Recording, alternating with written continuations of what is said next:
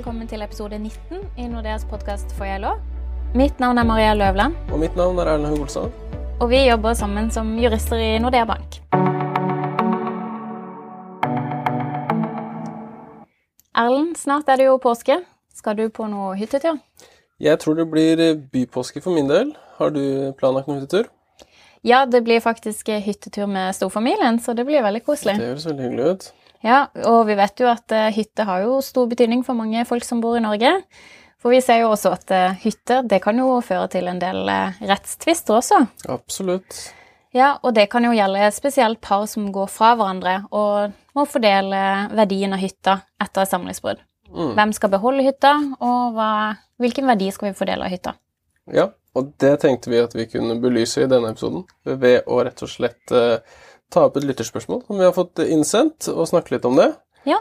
Og da kan jeg starte med å bare lese opp spørsmålet vi har fått innsendt. Hei, jeg og samboeren min har vært sammen i 15 år og skal nå gå fra hverandre. Vi har 3 barn sammen. Samboeren min fikk en gammel slitt hytte i arv fra sine foreldre for 10 år siden. Like etter bygget vi på hytta, og vi har begge brukt ganske mye penger og egeninnsats på oppgraderinger av hytta. Vi har også brukt hytta mye. Vi deler på utgifter til mat og klær når vi bruker hytta. Nå mener samboeren min at jeg ikke har krav på noe av hytta, og at jeg i hvert fall ikke skal få beholde den. Og hvilke råd vil vi gi til denne mannen, eller dette samboerparet, Mariel? Ja, det høres ikke ut som at de har noe samboeravtale i hvert fall. Det gjør det ikke. Nei, så vi kan jo ta først utgangspunkt i det. Hva gjør man hvis man ikke har regulert eierforholdet til hytta i samboeravtale? Utgangspunktet når 2 personer samboere er at man eier hvert sitt i det man kaller for eneie. Så det man tar med seg inn i samboerskapet, det man kjøper i løpet av samboerskapet og mottar i arv og gave, det er sitt i eneie. Så her er jo utgangspunktet at din samboer eier hytta alene, når den er tyngligst på henne som 100% eier og har fått den i arv fra sine foreldre. Men så er det jo sånn at gjennom et langt samliv så er det jo naturlig at man eier noe sammen i det man kaller for sameie. Da eier man for eksempel hytta da, etter eiebrøken, og verdien av tingen i sameie, den skal fordeles etter eiebrøk. Men det er ikke sånn at man blir automatisk medeier av hytta ved å være samboer. Nei, det er jo nettopp det.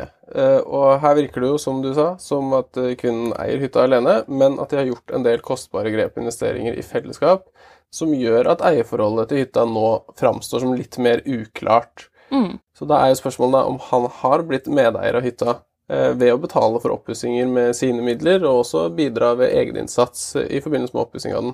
Ja, jeg kan jo si med en gang at det er ikke så vanlig å bli medeier av en fritidsbolig, med at man har med indirekte bidrag. Så det å ha blitt medeier her, det tror jeg er vanskelig. Det er mer vanlig når man snakker om felles bolig hvor man begge to bor da. Og da er det vilkår for å bli medeier at man har bidratt med indirekte bidrag som å arbeide hjemme eller betalt en større del av forbruksutgiftene. Men dette gjelder jo ikke for hytta på samme måte. Så hvis innsatsen til vår venn på hytta her ikke er nok til at han skal anses som medeier, blir da spørsmålet om han eventuelt har krav på noen form for kompensasjon for å ha beriket samboeren sin med en hytte som i dag har en betydelig større verdi enn den hun arvet for 10 år siden. Ja, så det kan jo være at han har krav på tilbakebetaling av de pengene hvor det har skjedd en berikelse av hytta til samboeren. Så det første vilkåret for å få vederlag, det er at man har tilført den andre en økonomisk fordel. Og i dette tilfellet så har jo samboeren fått en mer verdifull hytte gjennom vår venns innsats og investeringer. Så hvis hytta er kun tyngligst på din samboer som eier, så må du bevise gjennom dokumentasjon på kostnader som du har hatt i forbindelse med oppussinger, som kvitteringer på verktøy og materialer og så videre, og ikke minst tid. Hvor mye har dere kostet om dere hadde leid en profesjonell håndverker i stedet for til å utføre oppussinger? Sto du for all oppussinger alene, eller pusset også opp din samboerhytta? Har det også vært intensjonen at din samboer skal eie hytta alene, eller har dere hatt noen samtaler om sameie før det ble et brudd? Så her kan jo være flere ting som spiller inn. Man må se på de konkrete hendelsene. Ja, og det andre vilkåret for å bli tilkjent et sånt vederlag er at det må være rimelig å tilkjenne vederlaget. Så hvis da vår venn har brukt mye av sine egne midler på oppussing av samboerens hytte, som han kunne ha brukt på andre ting, hvis det ikke hadde vært for at han brukte den på den måten, så kan det oppleves som urimelig, og poenget med sånt vederlag nettopp da å utjevne et ellers urimelig økonomisk oppgjør. Ja, nettopp så det disse to vilkårene som må være oppfylt, og som det hører så det jo en del skjønnsmessige vurderinger som må tas hensyn til. Så vi kan jo ikke si om han blir medeier av hytta, eller om han får kompensasjon med et vederlagskrav. Så her må de faktisk snakke om hva var de faktiske forholdene som har skjedd i løpet av de 10 årene hun har eid hytta.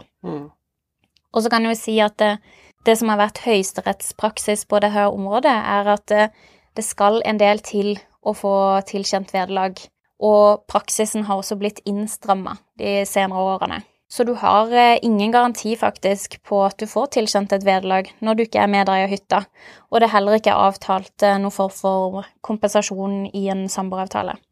Og en av grunnene til at terskelen lagt så høyt for både vederlagskrav og medeierskap, at man skal ikke foreta et som regnestykke ved samlivsbrudd.